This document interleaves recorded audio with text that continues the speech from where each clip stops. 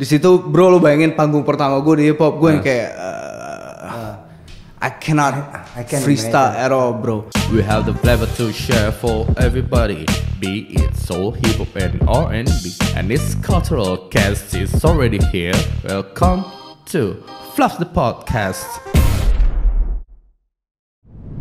Welcome to Fluff the Podcast. Yes. Hari ini kita kedatangan tamu, one of rapper yang sekarang lagi mulai menjajaki tangga dunia rap di Jakarta. Welcome, Mattermost to Thank you Fluff for the having Podcast. me, man. Thank you for having me, man. Oke, kita mau ngobrol-ngobrol sih sebetulnya sekarang nih. Kita pengen ngobrol-ngobrol, pengen nanya-nanya gitu. Mau tahu sejarahnya Mattermost dulu dari awal gitu ya. Karena kita tahu dulu lu anak metal banget ya. Metal. Jacobs in the Gini, Trunk, Forever Always. Tahu lah. Sponsor udah aparel, itu gokil itu. Parah sih, emang sih. Iya, pokoknya gue mulai bermusik 2009, tapi sebenarnya low key gue udah dengerin hip hop tuh dari SD. Gue belajar bahasa Inggris dari hip hop. Mungkin itu yang bikin gue masuk hip hop sih. Lirik ya? Sama gue belajar bahasa Inggris tuh gara-gara Eminem Marshall Mathers LP1 sama Jay-Z Black Album cuy. Tiba-tiba ada di mobil gue waktu itu, gue di Al-Azhar. Terus gue pulang sekolah tuh dianterin sopir gue terus. Al-Azhar Pusat nih? Enggak, Al-Azhar Romangun cuy. Pusat kan bandel tuh. Oh iya. Lupa gue, dia Is. Iya. Mestinya lo bikin Iswell. Saingan Westwell. Jujur ada pikiran itu. Ada pikiran itu. Bang Opi ada isu nanti. Jujur ada pikiran itu. Izin gue mau UPI. Gak dibolehin tapi. Iya, gue ngeband metal dari 2009 sampai 14 kalau nggak salah. Which is ada di dua band, Jacobs in the Trunk sama Forever Always. Jacobs in the Trunk menurut gue alhamdulillah udah tour dari Sumatera sampai Bali, udah sampai Singapura juga. Opening buat band yang gue suka banget, which is anak Def Jam, namanya Tushy Amore, anak Def Jam dia. Sekarang anak Def Jam? Def Iya. Jam Asia? Enggak, Tushy Amore itu band metal, terus di handle sama either Def Jam apa Rock Nation, gue lupa gitu. Keren sih itu band, suka banget. Abis itu gue masuk ke Forever Always. Nah, pas di Forever Always, Aryan Seringai beli kaset gue. Keren tuh. Udah kayak ke checklist bro, kayak udah hatam gue kayaknya metal. Iya, kayak udah selesai gue kayaknya di sini. Udah kayak I did my best in it. Kayak udah, ini agak bragging sih, cuman udah agak di atas gunung kasarnya rasanya. Rasanya ya. Habis itu gue yang kayak kok. Habis itu ada band metal namanya Devil Wears Prada, tau gak lo? Iya. Gue nonton Devil Wears Prada, pulang-pulang langsung gue delete semua lagu metal di iTunes gue karena udah kayak udah tahu gue, karena gue ngefansnya gila sama band ini. Oke. Pas gue pulang gue yang kayak emang udah gimana ya? Ada metal di darah gue, tapi kayak nggak ada threshold buat maju lagi, ngerti nggak lo? Udah di situ aja metal tuh, bakal ada di situ doang. Kayak bahasa lu kalau burung tuh terbangnya pas metal lu udah sayapnya udah paling lebar. Kalau di metal ya, I feel like that bro. Kalau misalnya lu suruh gua nge-scream sekarang gua masih bisa man. I feel like I'm still one of the best screamer di Indonesia, sumpah gua bukan bragging lagi gua. Cuman you got all the bragging rights tonight. Thank you. Bener. I got the bragging card. You got the bragging rights tonight because the podcast is all about you. Makanya kita Thanks, man. justru gue penasaran gitu ya. Metal ke hip hop, ya gue tahu lah ya, mungkin kayak Limp Bizkit gitu ya kan. Memang ada lah ya yang mungkin perkawinan lah ya antara musik kenceng keras sama musik hip hop tuh bisa gitu. Cuman maksud gue, you are the lead singer gitu ya di band metal lo. Ya, terus tiba-tiba you are shifting gitu, becoming a rapper gitu. Tapi emang dari dulu gue emang udah nyebrang sih, maksud gue majalah Hai zaman dulu tuh saking bingungnya sama gue karena gue pada saat itu gimbal, terus kalau manggung pakai baju The Beatles. Iya. Orang headline-nya tulisannya gitu, Jacobs in the Trunk gimbal tapi metal, karena bingung bro. Kayak lu nih apaan sih? Kayak dari zaman dulu gue udah suka banget sama melawan norma, ngerti nggak lu? Kayak lu metal tapi lu gimbal, lu metal tapi lu pakai baju The Beatles, lu suka banget sama Pink Floyd, lu suka banget sama Oh, I love Pink Floyd. Yeah, man. me too, man. Like it's Iya, the keren gods. banget sih. Yeah. Iya. Wish You Were Here is like my best. 100%. Ya. Dan dari situ pun gue kayak oh ternyata memang gue nih suka sama bukan sama apa yang nggak normal, tapi gue suka sama freedom, gue suka sama terserah gue suka sama the act of terserah gue mau ngapain. Itu yang bikin gue interest sama bikin lagu. Akhirnya gue udah ngerasa gue udah hatam nge-scream, gue udah nggak begitu interest sama alirannya. Abis itu gue nggak bisa nyanyi. Jadi dan gue suka sama lirik. You can scream. I can scream but I cannot sing. Yeah. Akhirnya gue ya udah apa nih yang gue banget sebenarnya yang kayak sebenarnya low-key gue suka banget oh ya hip hop. Jadi pada suatu macet di jalan pulang di kampus gue yang kayak oke, gue nyampe rumah gue bikin lirik hip hop. Karena beda banget kan bikin lirik hip hop metal. Sangat beda gitu. Enggak verse-nya juga totally different. Totally. Iya kan? Gue sebenarnya kalau di metal gue kasarnya bisa ngambil kalimat yang gak nyambung terus gue screamin udah cukup gitu. Kalau sekarang lu harus at least precise atau ada artikulat atau ini prolific lah. Articulationnya mesti ya mungkin everybody can have the style of articulation tapi hip hop tuh punya vibe sendiri. Habis itu 2 minggu tuh gue ngerjainnya lirik hip hop. Bisa bayang nggak dari musik jadi Mungkin kenapa waktu itu gue nanya salah satu abang-abangan hip hop di Jakarta hip hop tuh gedenya semana? Karena pada saat itu gue nulis di beat jazz. Oke. Lagu pertama gue yang belum keluar sama sekali sih, nggak akan keluar kayak. Itu I don't know. Your first rhymes is very disgusting, bro. I know. There's always a start for somebody. 100%. Tapi kan maksudnya sekarang dengan musicality on hip hop gitu ya. Sekarang harusnya lo tahu you can remake it. Oh iya, 100%. 100%. Gue ada pikiran itu, cuman kayak dia udah ada di list bawah gue. Maksudnya sekarang prioritas gue udah di rhymes yang lain, dari lirik-lirik lain ya. Nah dari situ gue gue bisa bikin lirik hip hop. Ternyata walaupun 2 minggu ya udah gue nyetok karena di kepala gue pada saat itu an MC harus punya stokan lirik. I'll tell you a funny story, bro. Nah, ini waktu gue udah nyetok selama setahun, abis itu gue ngeluarin demo pertama gue, abis itu gue singkat cerita gue dapet kesempatan buat perform untuk pertama kalinya di hip hop, which is di At America PP.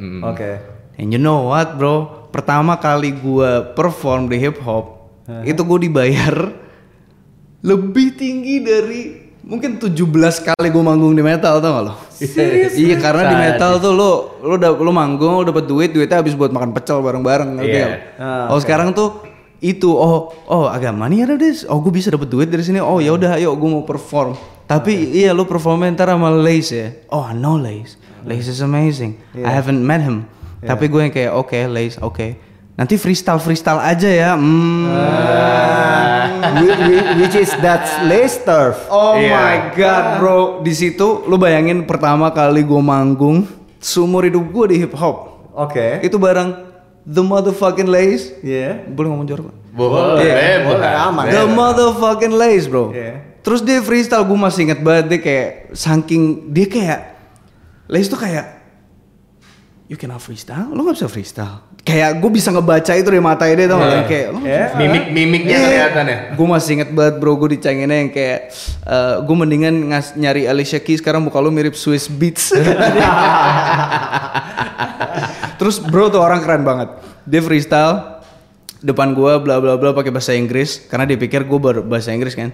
Abis itu yang nonton tuh orang-orang negeri gitu nggak, orang-orang SMP. Biasa tuh Amerika emang mengundang sekolah-sekolah negeri anak-anak sekolah, anak-anak kampus buat jadi penonton di situ. Which is pada bahasa Indonesia semua. Terus Les tiba-tiba balik kayak 8 Mile, bro. Oke, sekarang gue pakai bahasa Indonesia karena orang-orang udah pada langsung pada pecah gitu. Di situ bro, lo bayangin panggung pertama gue di hip hop, gue yang kayak I cannot freestyle at all, bro. Gak bisa gue. Gak bisa. Ya, I mean it's just like rap battle aja gitu. Iya, tapi lu sama Lace gitu. ketemu sama ketemunya Eminem langsung dekat gitu. Gokil sih. Lu baru mulai nih, lu baru kayak kayaknya gue mau nge-rap deh. Iya, Terus iya. udah ada dia gitu. Tapi untungnya di situ Lace yang nyemangatin gue, yang kayak gue inget banget pada saat itu pas kita keluar, Lace yang kayak sedih gue ketutup sama senangnya dia, kayak gue kebawa sama senangnya dia yang kayak bro we can make money from hip hop. Itu 2016 gue inget banget. We can make money from hip hop bro, gila nih seru banget bro, apa segala macam bla bla bla.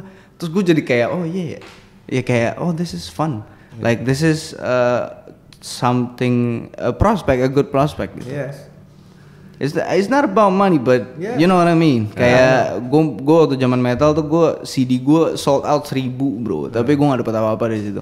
Dan kayak gue udah ngerasa di titik dimana gue udah my time investment should be worth the time. Iya. Nah, jadi itu seru sih menurut gue itu. Iya, metal 7 tahun loh ya bang. Iya. Gokil. 7 years kau kata Sausin. Taking on. Wah, Yeah. So abis itu gue ada di sebuah kolektif bernama UBC. Ini dia. Gue mau nanya. Ini dia, pas banget dia yang open soalnya. Gue baru mau lanjut lagi abis itu tapi ya udah. Ini Iya nggak apa-apa. dia. Terus what happened in UBC? Karena kan di UBC, UPI juga ada di UBC, Ramen ada di UBC. Yes. Gibran ada di UBC. Ya. Nah makanya sekarang what happened gitu. And after that, lo masuk ke UBC. Itu lo udah punya singles dong. Iya, gue baru ngeluarin demo satu. Iya. Abis itu Pak Dias langsung kayak bla bla bla. Kayak gue inget banget kenapa gue mau masuk UBC itu karena Tuan 13 ngecover, dia nge-rap di beat duo band Prancis namanya Ratatat. Tuh gue suka banget sama Ratatat karena Ratatat tuh temen baiknya Daft Punk. Oh iya. Dan kayak nyet, nih orang nge-rap di beat Ratatat, what the fuck bro, keren banget anjing. Terus gue kayak langsung oh yaudah gue mau masuk UBC. Dari situ Karena ada UPI, karena ada honestly karena ada UPI dan waktu itu mantan pacar gue ngenalin gue sama Ramen kayak dia lu harus tahu nih cewek bisa nge-rap bla bla bla. Rumahnya deket. Jadi abis itu kita ketemuan.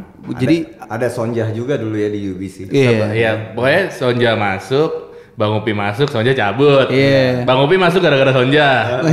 Bang Fadil masuk gara-gara Bang Upi. Gitu aja.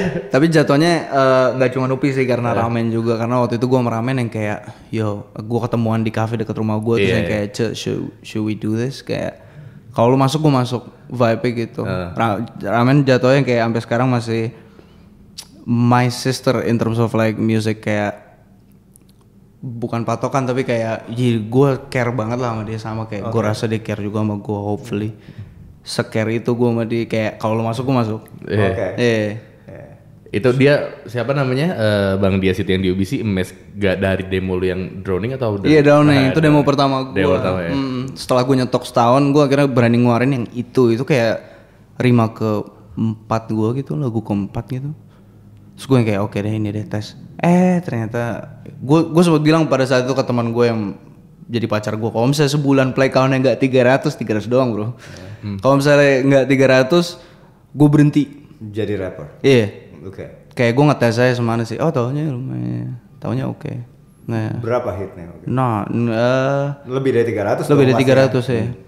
Ya, lebih dari 300. Alhamdulillah. Oke, so how your old band felt about when you move to, ini kan another different genre. Yes. Gitu. Pasti teman-teman yang lain juga kan masih bener-bener gue metal banget gitu. Yeah, Ya kan? that's a good question though. Yeah. Yang Forever Always, which is yang baru, udah pada ngerti karena low key dari zaman band metal gue udah yang kayak bro kita cover Kendrick Lamar aja, udah yang kayak ketahuan. Udah ketahuan. Tapi this is another funny thing. Gue keluar dari Jacob Sinetrang, which is band pertama gue, dia digantiin oleh none other than Mr. Ariel Nayaka. Iya, Ariel Nayaka. Ada gitu dia. Then he becoming rapper also ya. Yeah. But I think he already rapped pas di Jacobs. Pas dia di Jacobs tuh dia udah nge-rap kayaknya ya. Oke. Jadi pas gue keluar dari Jacob Sinetrang pada sedih, tapi Nayaka masuk jadi tenang. Tapi nggak lama Nayaka juga udahan atau bandnya yang udahan gitu. Kalau nggak salah gitaris gue pada saat itu ke Dubai, dia kerja di situ. Yeah, it's pretty unique bro. Kayak dari ada 200 juta gitu orang di Jakarta apa Indonesia gitu. Nayaka, bro. Then you both now are famous as a rapper gitu. And I love him, dan kita juga jatuhnya kalau misalnya gue ke rumah Nayaka gitu, Nayaka yang kayak, "Di lu masih inget Jacob Seng ini gak?" Terus dia ngasih denger lagu metal. Gue yang kayak naik, gue udah gak dengerin lagi, naik sumpah. Gue gak dengerin lagi band metal. Nah, lu tuh bener-bener wipe all metal music lo in iTunes. Honestly ya. Oke. Pada saat zaman-zaman iTunes ya, belum ada Spotify itu. Mungkin karena mungkin gue salah dengerin metal kali ya. Maksudnya sekarang gue balik lagi ke quality metal. I feel like kayak misalnya Queens of the Stone Age, bukan metal sih, rock lah ya. Maybe I just don't understand why. Good. Apa itu terjadi karena maksudnya lo lagi di proses mencari jati diri? Nah, perfect. I feel like gara-gara gue nge-skripsiin diri gue sendiri waktu gue kuliah. Jadi gue kuliah di psikologi, terus gue nge-skripsiin diri gue sendiri, komponen kebermaknaan hidup pada vokalis metal. Keren banget. Bikin tesis, bikin research. Kalau psikologi boleh ya begitu ya? Sebenarnya kalau gue ketahuan gue ditarik nih. Cuman gue bilangnya gue nge-skripsiin vokalis metal lain Renat dari tapi padahal gue yang kayak Bray tanya gue pertanyaan dong, gue bikinin pertanyaan terus lo tanya ke gue gitu. Jadi gue yang jawab, gue bilangnya bukan gue. Ya nggak apa deh, tarik aja deh sarjana gue. As long as you don't have split personality, I'm fine. I'm good. I don't have like gue cek. Renat nggak taunya bahayanya gitu ya, split personality gitu. Taunya abis itu gue berubah. Iya kan gitu. During night time becoming rapper, daytime metal. Nah, that's not the case. Terus gini juga nih Mas Boker, apa namanya?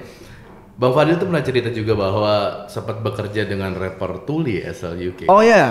Itu maksudnya how you work it out?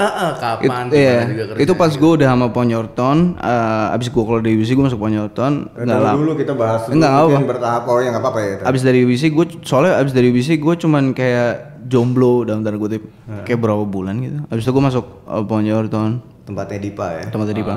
Dari situ gue pertama kali ketemu sama Bhaskara Hindia karena dia kerja di British Council. Bhaskara nawarin Ponyorton buat lu mau nggak kerja sama DJ dan rapper dari UK. Karena mereka pasti ada kerjasama. British Council. British Council. Kayak program apa ya ini ya? Gue nggak tahu program apa. Ponyorton ngambil program itu sebagai kayak program CSR lah. Kayak lo gue bikinin party di Jakarta tapi party buat deaf people di Indonesia, which is yang datang gue belum pernah ke party kayak gitu sebelumnya bro. Yang datang orang-orang tuli bro. Terus he read your lips. They read my lips. Ama mereka kalau party mereka ngerasain low frequency doang. Jadi ya udah, gue belum pernah datang ke party sesepi itu bro, nggak ada yang ngobrol soalnya. Kalau ngobrol ya pakai hand sign.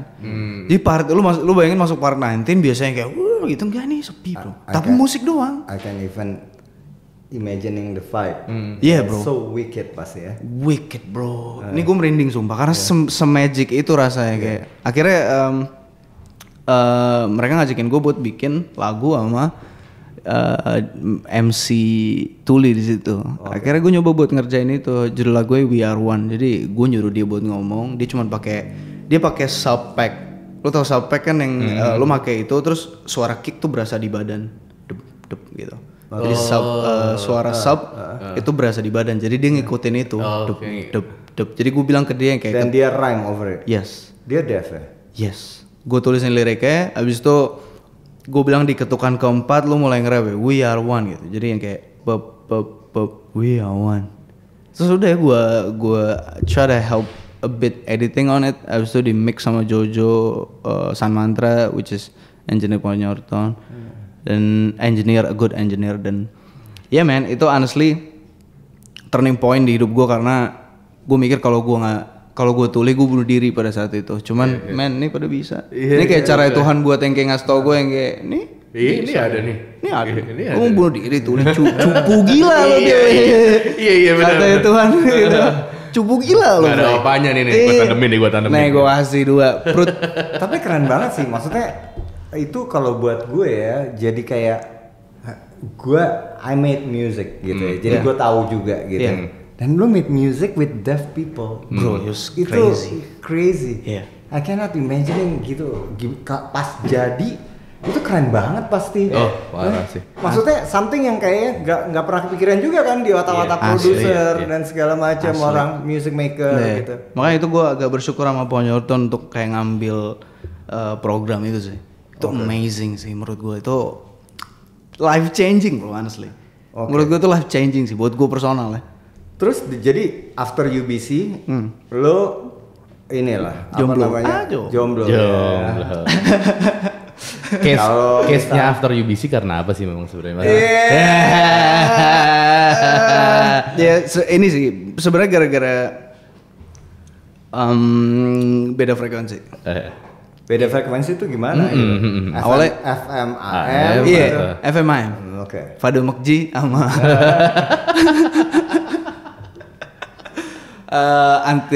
but 2013 keluar pada saat itu, udah keluar dan jujur gue sedih banget. Pada saat itu gue sedih banget yang kayak nyet, gue nggak mau sih Upi keluar. Tapi pas Upi cabut, Upi udah punya si Waswa ini, which is itu sebetulnya kan band-band lamanya dia, ya kan? Which is totally makes sense. Cuman ada perbedaan sudut pandang antara gue sama Kims pada saat itu. Ya udah akhirnya gue bilangnya kayak gue cabut ya. Karena gue nggak mau, karena salah satu hal yang gue nggak suka dari hidup gue di bermusik tuh kalau misalnya orang nggak suka sama apa yang gue lakuin tapi maksain gara-gara family, ngerti nggak lo? Iya. Sebenarnya gue nggak kena sama apa yang lo kerjain tapi lo family gue jadi gue ayo deh gitu. Gue males sih sama hal kayak gitu, makanya gue akhirnya yang kayak ngerasa udah deh barang gak cocok gue cabut aja. Cuma karena ya nggak enak lah ya lo part of me gitu ya. Gue bantuin lo deh ya udah. Tapi kayak maksudnya dalam hati yang paling dalam kayak ini kayak bukan gue banget nih gitu.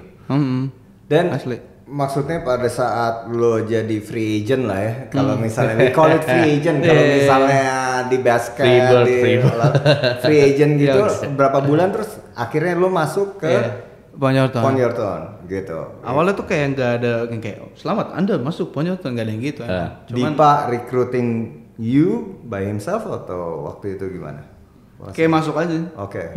Seinget gue ya kayak masuk aja. Gue jujur gue agak lupa sama waktu bro, gue cupu sih emang inget-inget. Cuman seinget gue kayak masuk aja. Kayak jadi kayak ngalir aja. Tahu-tahu dia lu bikin single ya bla bla Ponyorton. Lu Ponyorton. Kayak datang meeting ya setiap Senin gitu-gitu. Terus single-single lo banyak yang dikeluarin after that di Ponyorton. Di Ponyorton gue ngeluarin satu single sama gue ngebantu-bantuin jadi songwriting. Di situ gue aware sama kemampuan songwriting gue, which is another all new world. Tapi kayak the whole new world. Kayak lagunya anak gue. Sumpah. Dan beneran kayak a whole new world, a new fantastic point of view bro. Kayak beneran. Oh yeah, I like making pop music, but not me because I cannot sing, but I cannot make other people sing on it. Oke. Dan itu kebukti pelan-pelan dibukakan lah pencerahan itu sama Dipa sebenarnya, secara nggak sadar ya. Dipa is a good producer. Oh iya, bro, amazing. Yeah. Kayak he's on top 3, top 2 menurut gua di Indo. Bukan karena apapun selain fokus dan kerja kerasnya dia. Gila tuh orang. Ya, gila sih. Nah terus sekarang bicara Ponyorton, gue denger lu udah nggak di Ponyorton. Why gitu? Gue bilang ke Dipa gue pengen jadi kayak dia. Gue waktu itu pernah baca quote, lupa gue quote itu sih sebenarnya yang bikin gue pengen cabut, kayak a good. Tunggu, itu udah kejadiannya before Fluff atau after? Before Fluff. Tapi kita udah deal-dealan tuh. Udah. Oh iya gue main di Fluff. Oke. Gue lupa bulan apa. Tapi makanya harusnya ada di timnya pas mereka manggung gitu ya, harusnya ada verse yang diisi sama lo, tapi akhirnya iya kan? Akhirnya diisi sama Chaos Care karena lagunya bareng Chaos Care pada saat itu ya. Dan gue pun belum sampai kalau nggak salah waktu itu, belum nyampe Fluff juga, jadi gue nggak bisa bantuin ya. How do you know, bro? Shit. Yeah, shit. karena disampaikan gitu. Disampaikan sama yang nyanyi bilang gitu, the first supposed to be for Fadil. This one, I try to make it, dia bilang gitu. So if I'm not making it good because supposed to be Fadil. Dia ngomong gitu ya si Kay. Shout out Kay loh, he's a good friend. Dia teman kuliah gue. Teman kuliah deh ya. Jadi waktu pas lo deciding untuk kayaknya gue sendiri dulu nih, lo bilang sama Dipa gitu. Bukan karena lo pengen ada project baru sama Sonja, sama Tuan 13 sama Itu malah pas sudah keluar itu. Itu bener-bener kayak pas gue lagi jomblo lagi. Pas gue lagi jomblo lagi. Jadi gue di situ gue ngomong ke Dipa yang kayak gue juga pengen kayak lu Dip, gue juga pengen bikin empire kayak dia. Which is mesti gue berharap gue ngomong gitu ke Dipa tuh kayak terharu gitu loh, kayak imitation is the best form of flattery. Lo kalau mau muji orang lo ngeimitasi dia ya kan. Dan menurut gue itu bentuk pujian gue ke Dipa yang kayak gue mau jadi kayak lo Net, with my own way. Kayak gue juga mau bikin empire, gue juga iri sama ekosistem yang lo buat gitu. Magic bro yang dibuat, sebuah empire family based yang muter sendiri gitu. Gue juga pengen melakukan hal itu sebenarnya, makanya gue cabut dari situ. Gue sendirian lagi ya kan. Cuman ya alhamdulillah aja masih ada aja sih yang kayak Tuan 13 Sonja, Mario Swinkle, kayak Del kita bikin lagu yuk, lagu jadi Del kita bikin EP yuk. Dan yang kayak let's fucking go, kayak gue admire mereka bertiga. It's a perfect combination I feel like Makanya punakawan terjadi lah tuh. Asli. Gue senang sih sama hal ini sih. Wait till you hear the next single bro. God. Kemarin kan Champions. Sih. Gue bener-bener gak sengaja sih itu Champions, dan alhamdulillah banget ternyata jadi lanjut. Emang yang lagi gue pelajarin sekarang di hidup tuh dua hal, law of least effort, gimana caranya lo gak banyak effort tapi lo terlihat lo effortless tapi maksimum hasilnya, sama the art of not giving a fuck bro. Gimana ini keren nih, gue jadi belajar the art of not giving a fuck. Bro. Sebenarnya katanya udah ada bukunya tapi gue nggak perlu baca karena itu tuh latihan aja yang kayak gimana caranya lo bisa gue kalau jadi gue bisa ngeluarin video klip namanya We Go Up, which is gelap terus yang kayak gitu. Abis itu ntar gue ngeluarin single sama RL Club yang R&B. Abis itu gue ngerjain lagu swing sama Michael Bublé-nya Indonesia namanya Adhikara. Abis itu gue ngerjain lagu pop, indie pop, kayak I just don't give a fuck man. Kayak gimana caranya gue gak give a fuck on everything I do. Effort gue less tapi hasilnya effort full. Outputnya maksimal. Outputnya bekerja dengan efisien itu sih yang menurut gue penting, karena zaman dulu kita kan di ini sama orang tua yang kayak kerja keras. Udah sih gue mau kerja smart. Dan bokap nyokap lu juga nggak setuju tuh dari Jawan Metal sampai hip hop. Sampai akhirnya bokap gue yang kayak ya udah, gue nggak akan larang lo karir lo, tapi lo cari duit ya. Yang kayak bokap gue khawatir sama gue yang kayak ini anak duitnya mana ya? Kok gue liat masih pakai kutang tiap malam anjing. Padahal udah kuliah psikologi. Baru pikir dia bakalan praktek. Asli. Abis nonton di manggung nih pas sama Jacob Sindetrang nyampe rumah dipanggil. Asli pucet muka bapak gue bray. Bapak gue yang kayak Dil itu apaan, itu lagu manggil setan bro. Gue yang kayak ini stress release gue. Dan berusaha menjelaskan karena kan dia belajar psikologi. Dia tahu skripsiin tuh. Iya benar. Apalagi kan juga panggung metal ya. Set ayo mau sing, ayo. Gue loncatan itu. Hip hop terus pindah ke hip hop ya kan yang santuy. Tapi gue suka sih the way the character of music gitu ya. The lyric, maksudnya the speed yang dimainin. Dia nggak yang benar-benar yang speednya kenceng gitu. Malam yang Eminem gitu. Tapi warna suaranya menurut gue nih ya bang ya mirip banget Logic bang. Oh ya? Iya sumpah. Nice. Paham ya? Maksudnya dari pronunciation-nya juga, gila nih Logic Indo ini. Gue suka banget sama Logic karena Logic tuh nerd bro. Dia Iya, tuh bener. anomali di hip hop. Bener, Banyak banget yang gak suka sama dia di hip hop. Bener. Cuman he's just being himself. Iya. Itu yang gue kejar sih. I'm just being myself. No wonder banyak yang gak suka sama gue, ngerti gak? Gue gak masalah. Gue malah kalau punya haters happy gue. Kayak sini. Kayak lu yang ngasih gue makan ntar soalnya. Iya. Keren. Punya haters happy. Bener. Oke, fun fact. Fun fact ya, kenapa Twitternya bukan pakai yang Fadil lalalala? Jadi ada Twitter yang namanya baru? Fadil lalalala. Malah bikin Twitter yang baru, Fadil Megi. Dibandingin Mattermost mungkin itu lebih keren ya. Fadil lalalala. You know the way I'm saying. Wow. Itu gue gak tahu passwordnya makanya gue Oh itu cara itu ya gitu ya.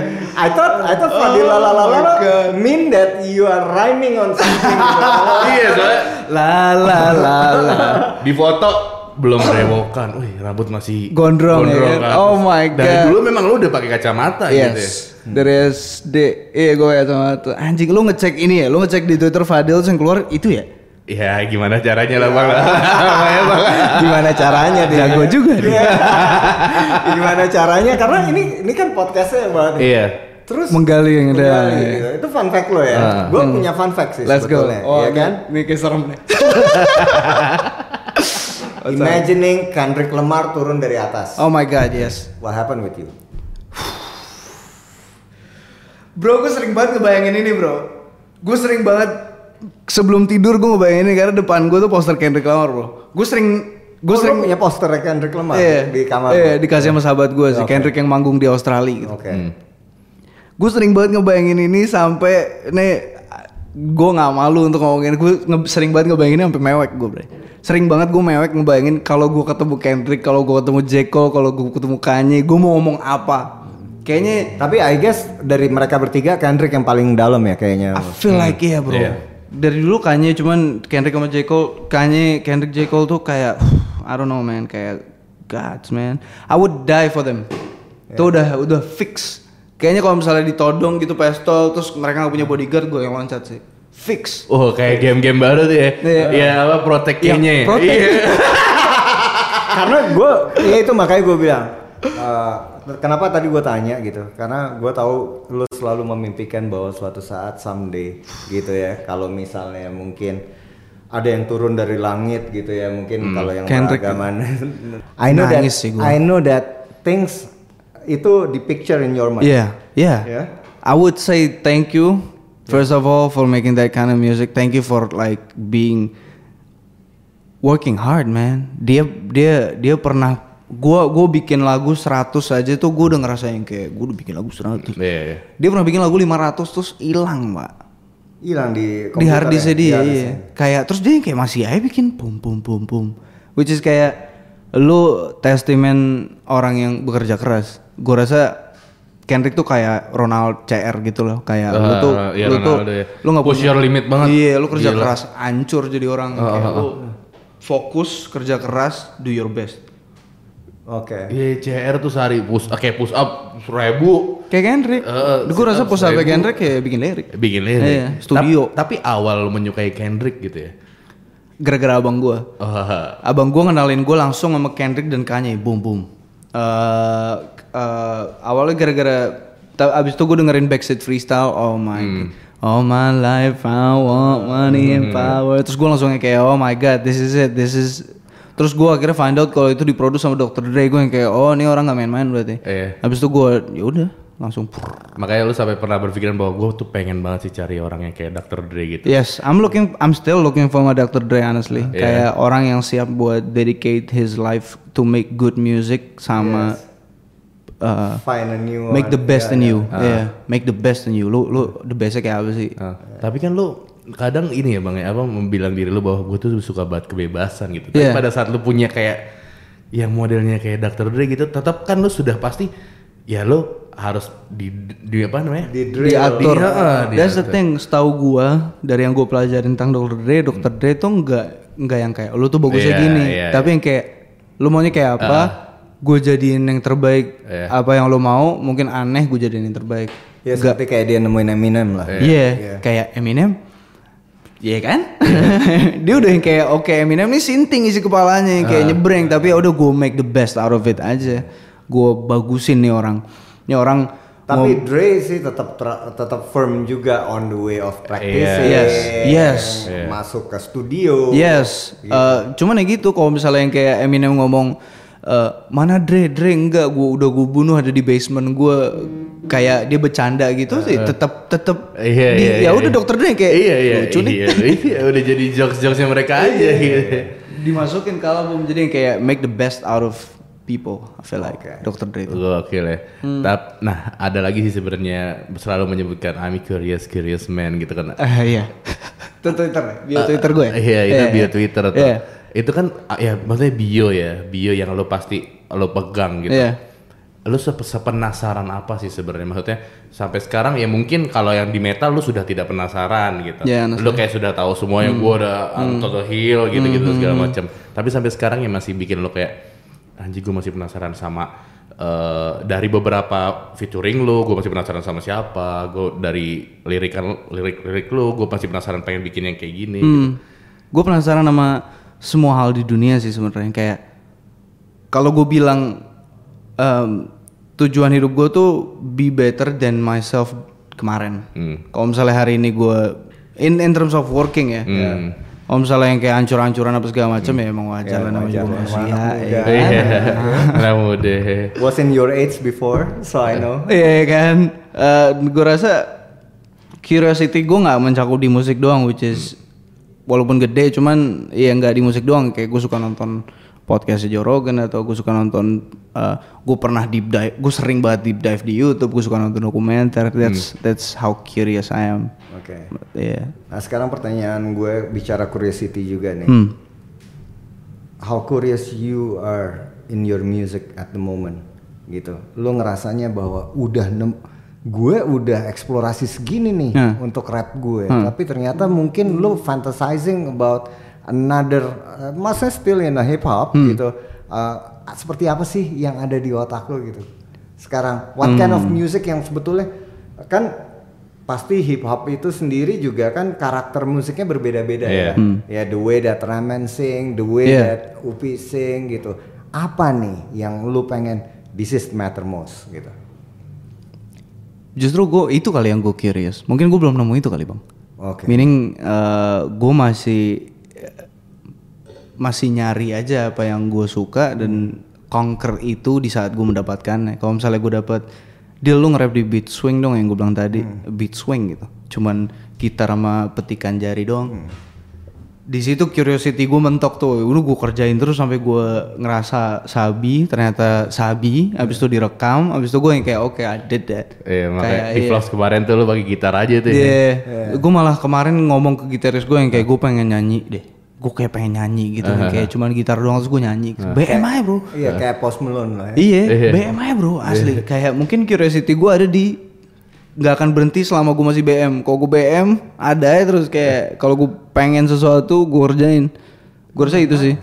Iya, sama how to make the new sound, the freshest sound. Pasti. Untuk album gue ya. Gimana caranya gue bisa bikin anjing ini dia nih Mattermost. Oke. Iya, dan itu masih pencaharian dari 2016.